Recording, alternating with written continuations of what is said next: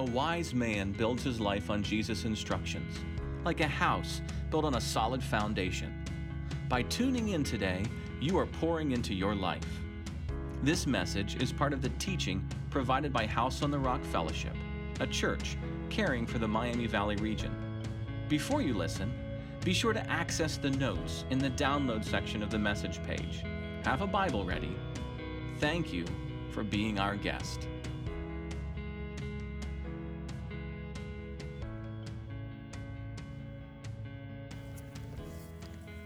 Take out your notes that you received when you walked in. There's an insert there if you're a guest, a special hello. That'll help you through our time together, what we're looking at. Take that out. Grab a Bible and the seat in front of you. Verses will also be up on the screen. For months, it seemed like everything was changing. March into April, April into May, May to June. Everything seemed to be changing, and none of it ever seemed to change for any good, did it? Didn't matter if it was the governor speaking or the president speaking or the CDC or Dr. Fauci speaking. Whoever was speaking, there was a change that was coming, and it wasn't going to be a good change. Our work habits changed, didn't they? How many of you had work habits change? You had to learn how to work differently. How relationships were practiced and shared had to change. I talked to a mom yesterday at a soccer game. That afternoon, they had a Zoom birthday party. We didn't even know that existed in February. How we do family changed. How we do worship changed. Everything was always changing, and it was never good. And it became something we got used to. We got used to hearing more news. We got used to our lives changing and it not being any good. That takes a toll on you, doesn't it? That wears on your soul. What if we learned how to expect good change?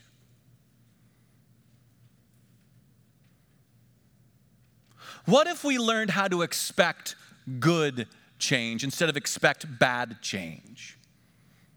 Like expecting the sunrise in the morning, knowing that through the dark and through the night, the sun is going to rise and the day is going to change. What if we learned how to expect a good change in our life and with God?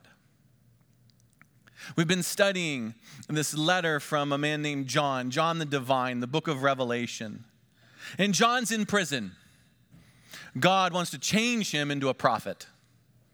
Talk about change. Going from prisoner to prophet, that's a pretty big change.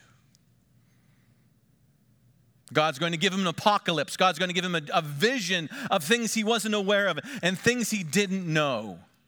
And he does it with a prisoner. Man's in prison. I think God likes looking for prisoners. God does good work with prisoners. You ever thought of that? Martin Luther King Jr. wrote a letter from a Birmingham jail confronting some of the injustices, and he was in jail as a prisoner. God uses prisoners. God looks for prisoners. Dietrich Bonhoeffer in Nazi Germany wrote to the churches in the middle of a prison cell. Some of those beautiful words penned in your Bible were written by the Apostle Paul when he was in prison. God looks for prisoners.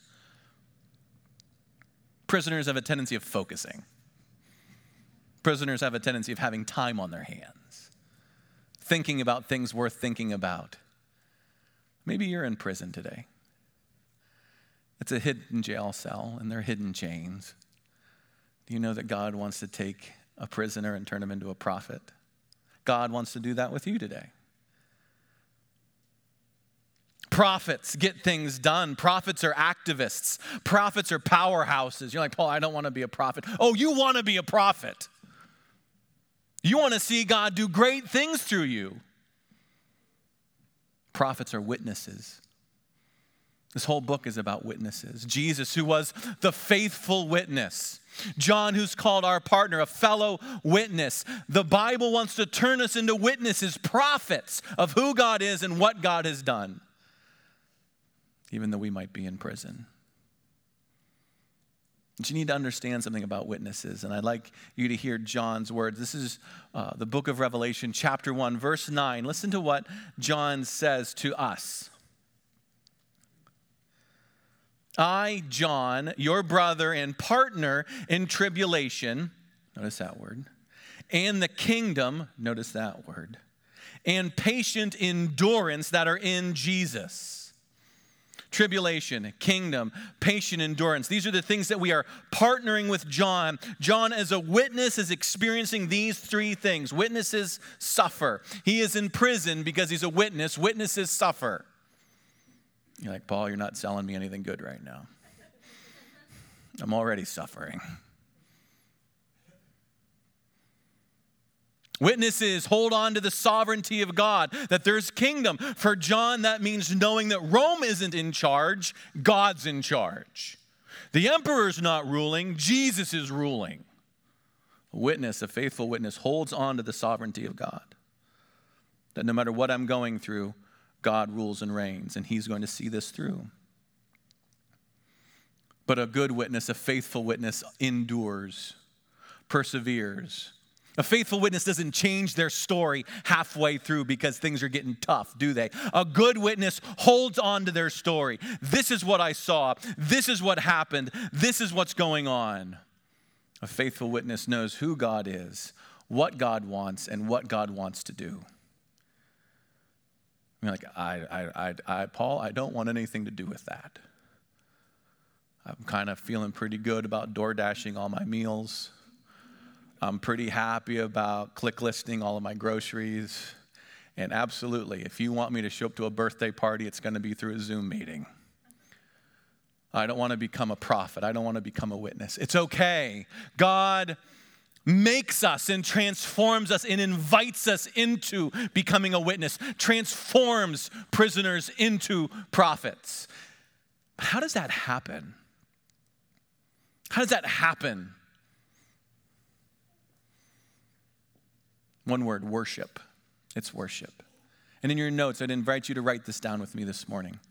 Our big idea for the day as we look at this passage. Our faithful witness flows from our worship. Our faithful witness flows from our worship. As you're writing that down in your notes, just connect those dots that make sense to you. We're entering into football season, right? Some kind of football season, some version of this thing that we call football. And some of you are fans of a particular football team. How many of you are a fan? Jim's a fan. He's got his fan paraphernalia on this morning. Absolutely. Yeah. Anything. And a fan gives witness to the team that they follow, right? Go Browns, right? Yeah. How do I know that? How do I know that? Because of your shirt. You are giving witness to that team. Some of you have, be nice, it's church. Be nice. He has a lot of faith.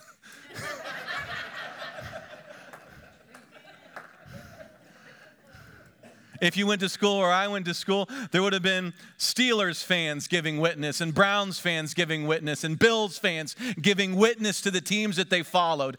Witness flows from what you worship, from what you give to, from what you look to, from what you pay attention to. It begins to embody and flow out of your life. That which you give attention to flows out. And the same when we talk about this church stuff.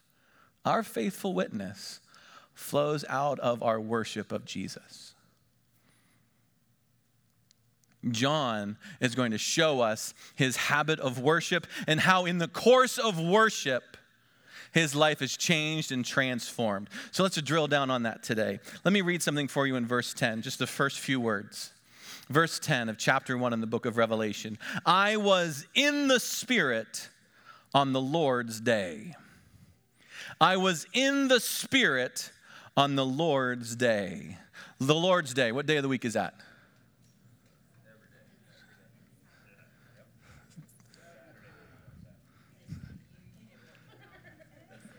I'm glad you guys showed up today.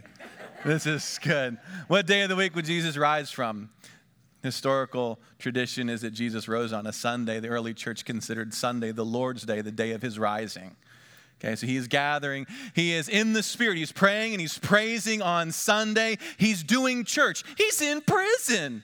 Surely you get a day off. If you're in prison, you don't really need to give yourself over to a healthy church habit, right? No, John is saying, I am here in prison, but I am in the Spirit on the Lord's Day. I am in prison, but I am going to praise. It is Sunday church. I'm going to church. This is what I do.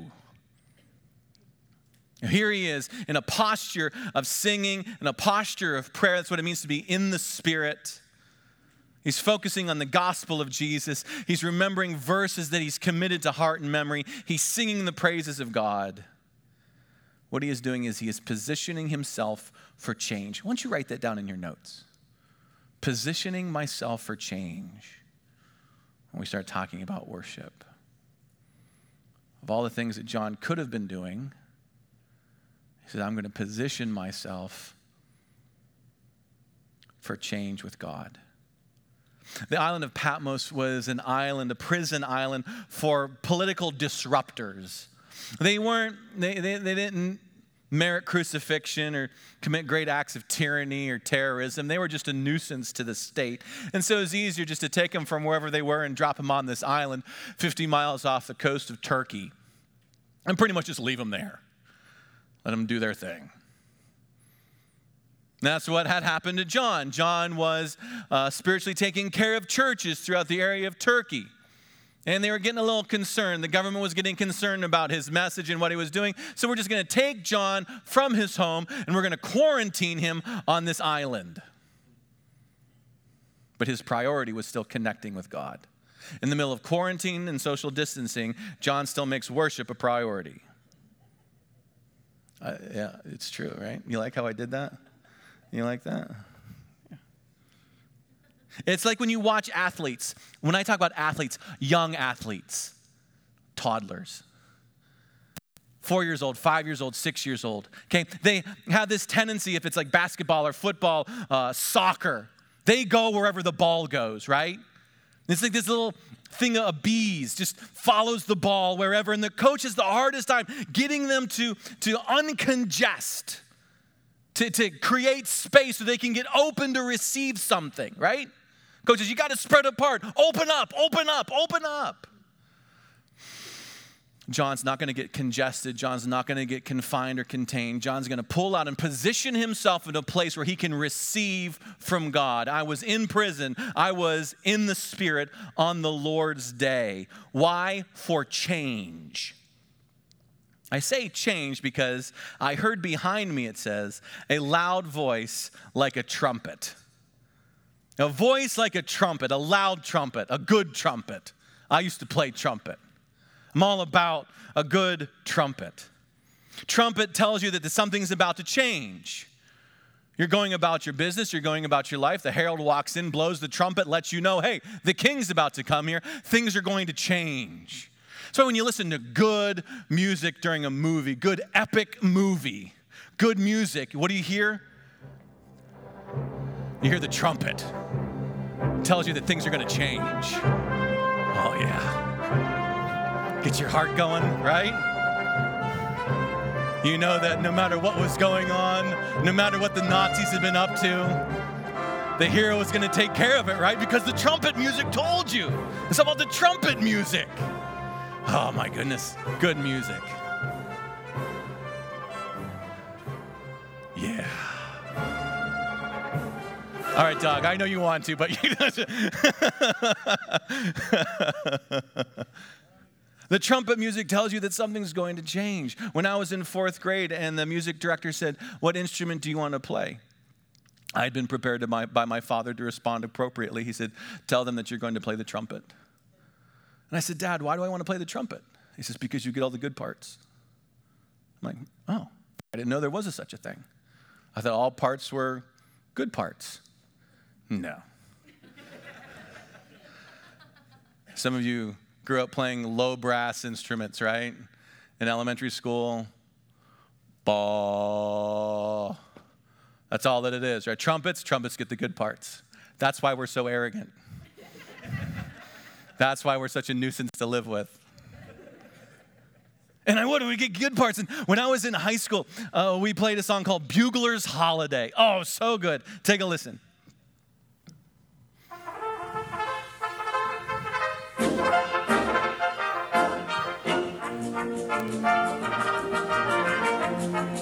Oh, this is good, right? Trumpets get good music.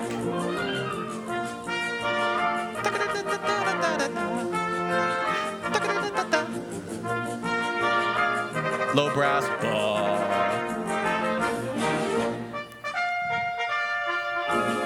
It's trumpet music. I found a bunch of bassoonists playing it. That's wrong. Seriously? Seriously? I mean, that's not sinful, but that's just a little silly. It's trumpet music. I found marimbas playing it. Oh my goodness.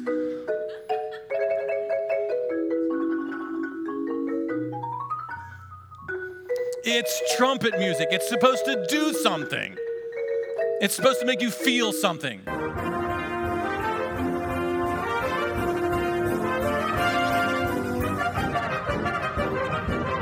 Here, ready?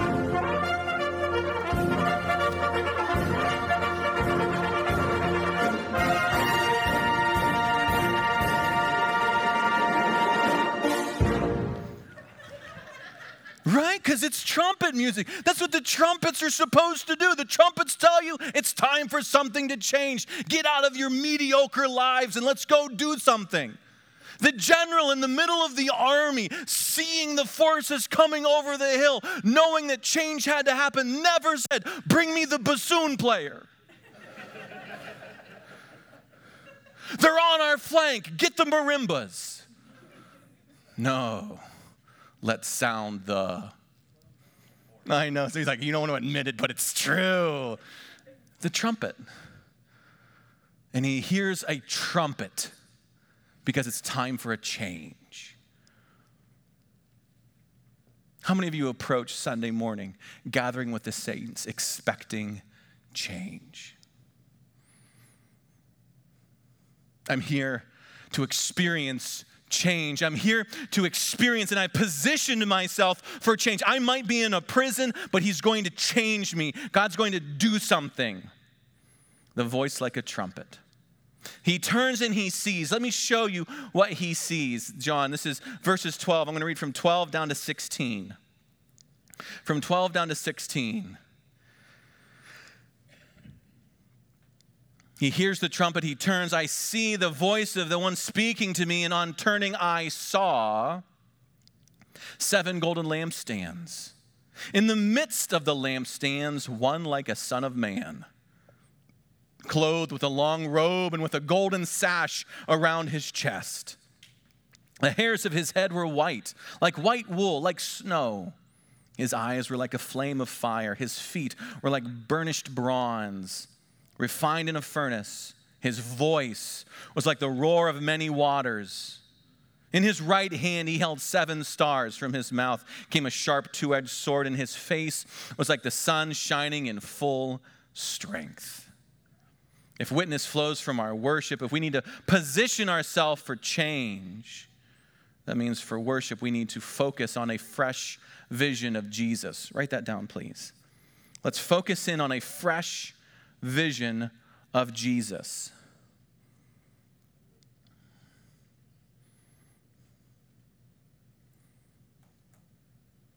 To focus on something means to expect something.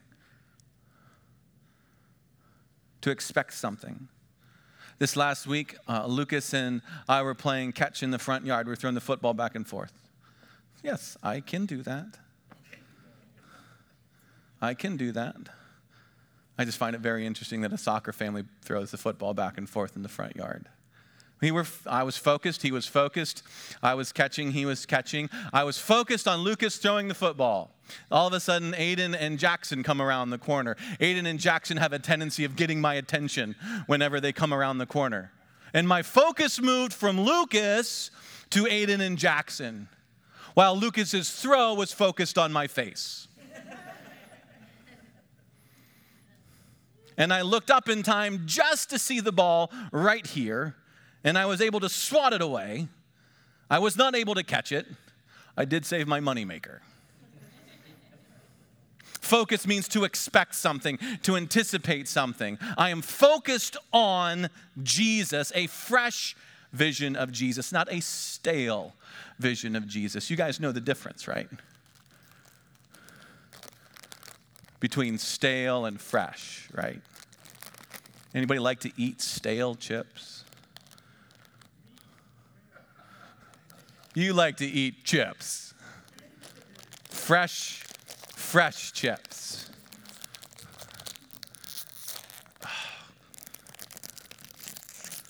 You know, a fresh bag of chips, that smell, the salty brininess of the chip, the crisp crunch.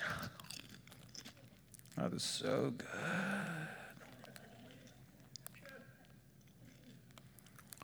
Yeah.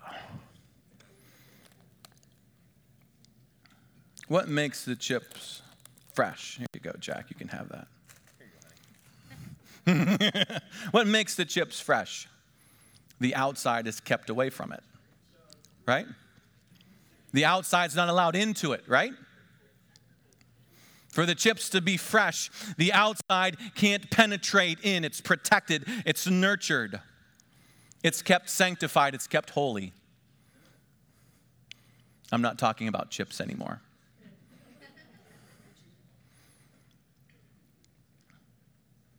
Our walk with Christ can become stale. Our worship of Christ can become stale. I would posture it's because there's more of the outside coming in than inside coming out.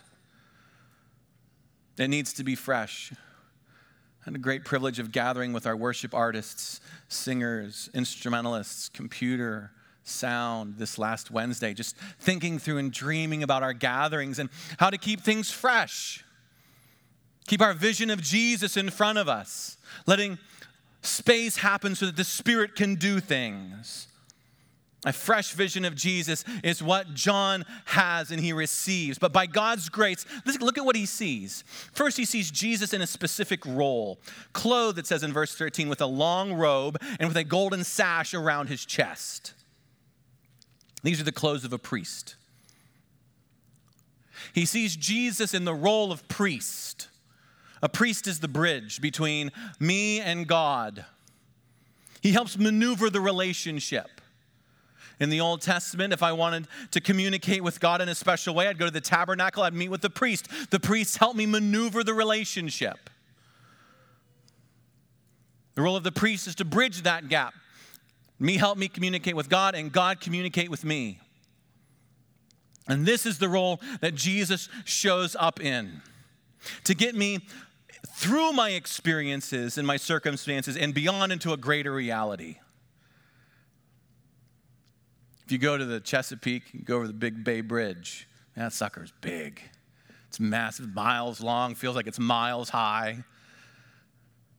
If you don't do heights very well, you're like this the whole time. That bridge enables me to get from one side to the other. I can't bridge the gap on my own. I'm incapable. Now, the bridge doesn't remove the gap. It doesn't remove the difficulty. It just penetrates it. It nullifies it.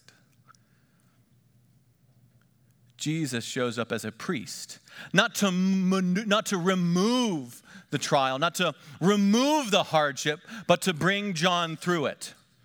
Jesus doesn't show up like a ninja to bust John out of jail. He doesn't show up like SEAL Team 6, ready to bring John out of it. He shows up to bring John through it. And there's a difference. I think that's a key interpretive difference if you're going to understand the book of Revelation and understand it well. Jesus comes to not take us out of trial and difficulty, but help a faithful witness get through it. He is the priest. And then he notices 7 qualities about Jesus. Interesting, that's the number 7. 7's important to John in this apocalypse. 7 means wholeness and completeness. Here's the whole picture of Jesus. First, he says, notices the hair. Hair of his head was white, like white wool, like snow. We have to take that idea and connect it back to the line that John says right before that, where he says, one like the Son of Man, because both of these images come from Daniel chapter 7, another apocalyptic chapter, where Daniel sees one like the Son of Man next to the Ancient of Days, and the Ancient of Days is described as having hair white like wool. It's the apocalyptic promise that someone is coming to bridge the gap. A man is coming to connect us back to the divine one.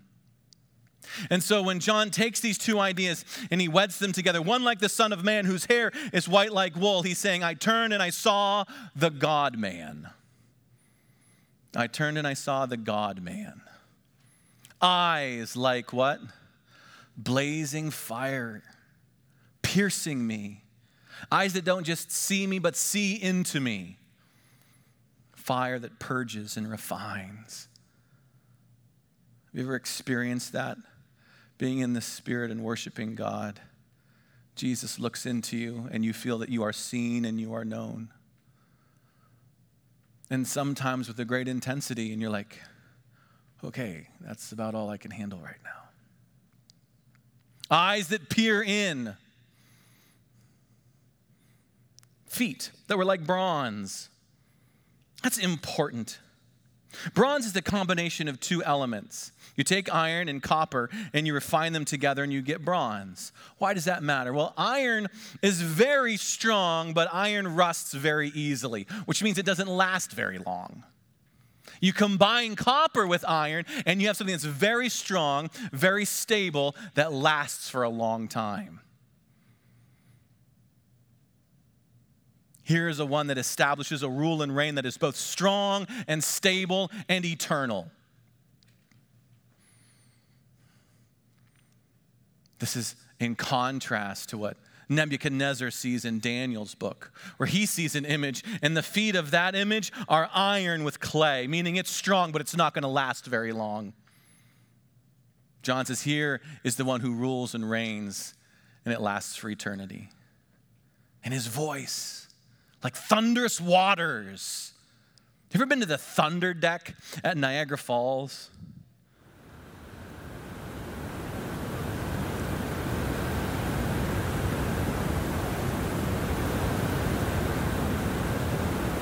It's not so much the water, which is awesome. It's the force of the sound that hits you. It commands your awareness and your presence.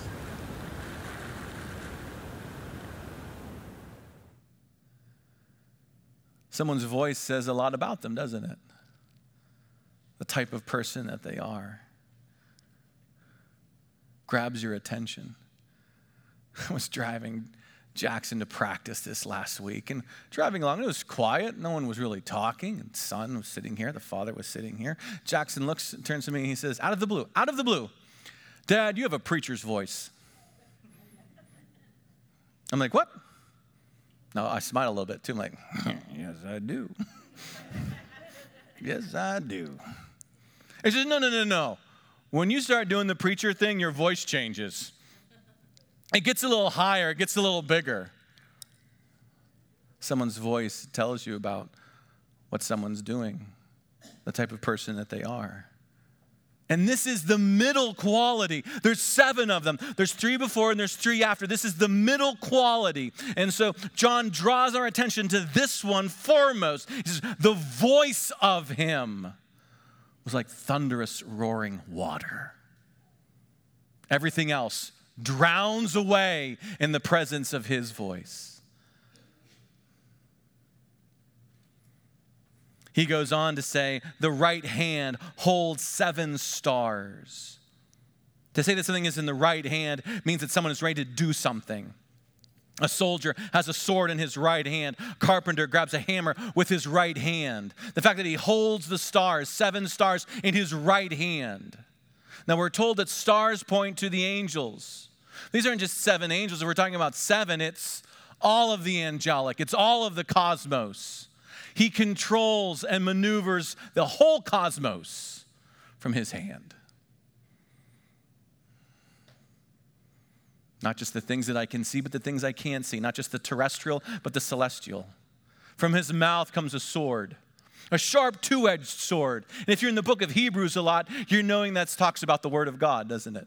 The word of God is sharper than any 2-edged sword. He doesn't conquer with a sword. He conquers with his word, which is like a sword. There's a difference. And the last thing, when he looks upon Jesus, is he sees his face. He sees his face. And it shines like the sun. Because you have to remember, Jesus is there as a priest, the bridge. And the blessing of the priest was this: may the Lord bless you and keep you. May the Lord cause his face to shine upon you and give you peace. He beheld the face of Jesus, and in that was a blessing. Here's a perfect, complete picture of the Son of Man. Strength and stability, piercing eyes, a commanding voice, and a blessing. All these tensions coming together, and it overwhelms John, and it says he falls dead at the feet of the Son of Man. Wouldn't you fall dead at the feet of the Son of Man? Here's one of the things that I want to read these next 3 verses for you. Let me read this through to the end, and I want to make a couple observations. There's just something that really gets me right here. Look at verse 17. I fell at his feet, though dead, but he laid his right hand on me, saying, fear not. I'm the first and the last. I'm the living one. I died, and behold, I am alive forevermore, and I have the keys of death and Hades. Write therefore the things that you have seen, those that are and those that are to take place after this. As for the mystery of the 7 stars that you saw in my right hand, the 7 golden lampstands, the 7 stars are the angels of the 7 churches, and the 7 lampstands are the 7 churches. From the moment I started prepping our teaching series through the book of Revelation, this verse has captivated me every time. Verse 17. Here he is overwhelmed by the reality and the awesomeness of God. He falls down overwhelmed. And Jesus put his hand on him and said, you're okay. I'm with you. Fear not. Now, don't get me wrong. We need to be overwhelmed sometimes. We need to have our reality busted open sometimes, don't we? We need to get out of ourselves sometimes and have God bust through our pride and bust through our shame to awaken us in whatever prison cell we've recently found ourselves in. But in the midst of being overwhelmed, the grace and the love wins. And God says, I'm with you. Don't be afraid. While we're not getting out of this, we are going to go through this together. And so he says, I'm with you. I am present with you. He stands amongst the lampstands, amongst the candelabras. He is the one who walks amongst the churches. He's not distant. He's not far away. He's not removed. He's in here. He's with us. He's with you in the cell. He's with you in the chains. He's with you in the hardships at work and through the marriage and through the challenges. Jesus says, fear not. I'm with you. But I'm not just present with you. He says, I have a purpose for you. Write this down. No, that's what Jesus said. He said, write this down. You guys are so good. You're all like, we got to write something down, write something down. We'll get to it. But yeah, maybe you want to write that down. He has a purpose for you. In the middle of your quarantine, in the middle of your jail cell and compromised work habits and difficult relationships and uncertainty about what's going on, in the middle of all of that, Jesus says, hey, I've got something for you to do.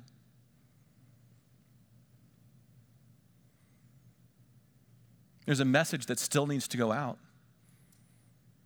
There's hope that still needs to be shared.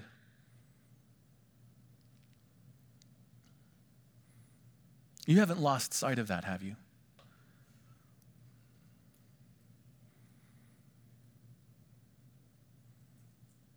You haven't lost sight of the fact that he is still with you and he still wants to do something through you. He still wants to take prisoners and turn them into prophets.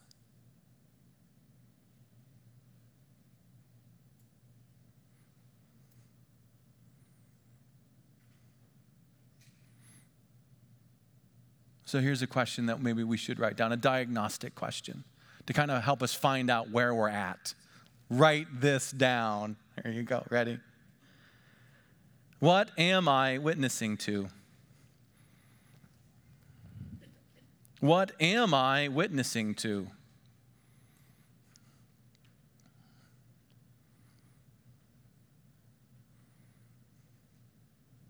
What is my life pointing towards?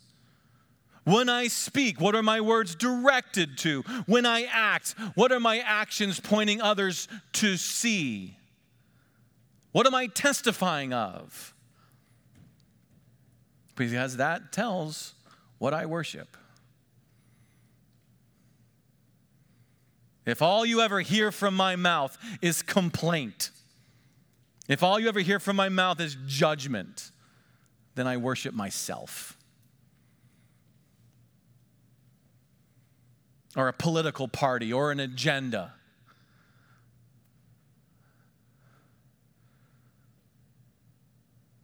We need to get back to the place where Jesus is the center of all things and positioning ourselves a life of worship and adoration and praise.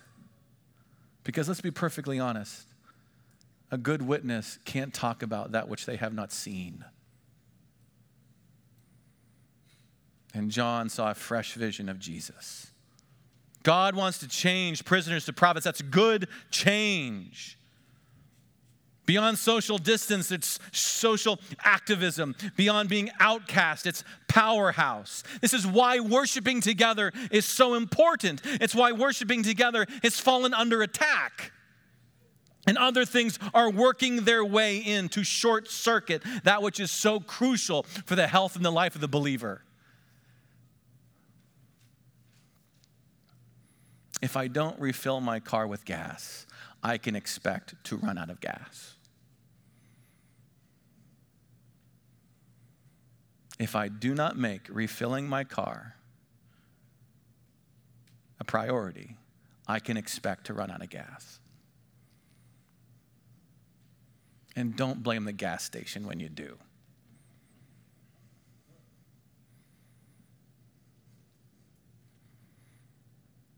Quarantine did not stop John. Social distancing did not stop John. He repositioned and he received a fresh vision of Jesus. So if you find yourself in prison today, position yourself where you can see Jesus, see the whole picture in the Spirit, doing that which matters most, to get the whole picture, if you will. To get the whole picture, if you will.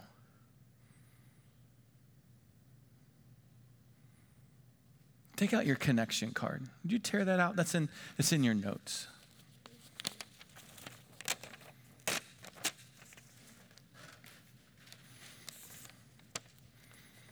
If you're a guest, a special hello to you. This is an easy way for you to let us know that you're here. We want a chance to pray for you and encourage you. But maybe you find yourself in a prison cell. And Jesus would tell you that he is present, that he has purpose. And if that's something that grabs a hold of you this morning, maybe you could just write down your name, a way to contact, and write down the word presence or purpose. And that'll let me know, let our team know that you're ready for someone to come alongside of you and help you with some next steps. And you can place that in the offering basket. As our artists come back up, I like to go to the theater. But when we go to the theater, Elise always has to buy the tickets because I buy bad tickets. I never get good seats. Like, seats are seats, right? I mean, like, do you want to pay that much, not pay that much? But my wife, she will download the image of the seating chart for the theater because we're going to go to a live show. And tell you what, seats matter. Seats matter. And she'll haggle and she'll call and she'll find, and she always gets good seats because you want to see the whole show. You want the whole experience. But that does take time, and there's a cost. But it's worth it, isn't it? Let me admonish you, it's worth it. I was thinking about individuals who did good stuff while in jail and how God transformed them into prophets. In the middle of the civil rights movement, Martin Luther King found himself in jail in Birmingham. Birmingham was considered by some to be the most segregated, darkest city in the country in the middle of this movement. And so Martin Luther King made his way there with his team. In the middle of demonstrations, he and others were arrested. While in jail, he received letter after letter, hundreds and hundreds of letters. But one stood out to him, and it was a rebuke by 8 white religious pastors and rabbis. They wanted to know why he was making such a mess. God is a God of order, and why are you upsetting the order of things? And to this, prompted by God, MLK felt he needed to make a response. Why he was there, why he entered into it, why he was doing that which he was doing, why as a good witness he was suffering, holding on to the sovereignty of God and faithfully enduring the trials and the tribulations. And this is just a little bit of something that he said. I would encourage all of you to read letters from jail. Beyond this, he said, I am in Birmingham because injustice is here. Just as the 8th century prophets left their little villages and carried their, thus saith the Lord, far beyond the boundaries of their hometowns. And just as the Apostle Paul left his little village of Tarsus and carried the gospel of Jesus Christ to practically every hamlet and city of the Greco-Roman world, I too am compelled to carry the gospel of freedom beyond my particular hometown. Like Paul, I must constantly respond to the Macedonian call for aid. The world is calling. Some days it sounds like rioting. Some days it sounds like protesting. Some days it sounds like crying.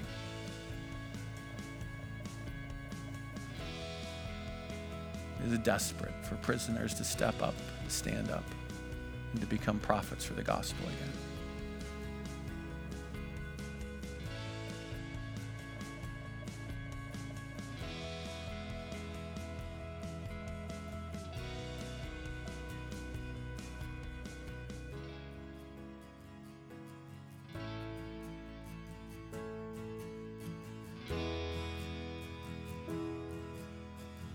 Jesus said there are 2 ways to build your life. A wise man builds his life on God's instructions, like a house on a strong foundation. For more teaching from this ministry, go to whoishouseontherock.com. If you don't have a church, please consider being our guest on a Sunday morning. Again, visit whoishouseontherock.com for more information.